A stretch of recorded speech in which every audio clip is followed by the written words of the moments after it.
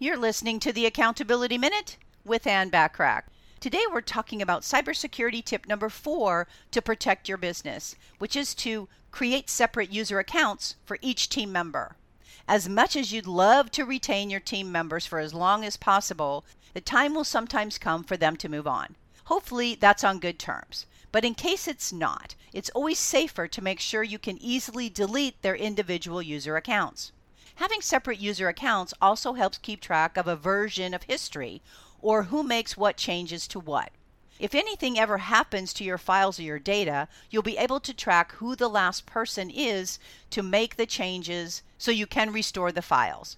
Make sure that when your employees are setting up their user accounts, they understand how to set up a strong password. Tune in tomorrow for cybersecurity tip number 5 to protect your business. In the meantime, subscribe to my Business Success Tips and Resources blog by going to accountabilitycoach.com/blog. I appreciate you listening.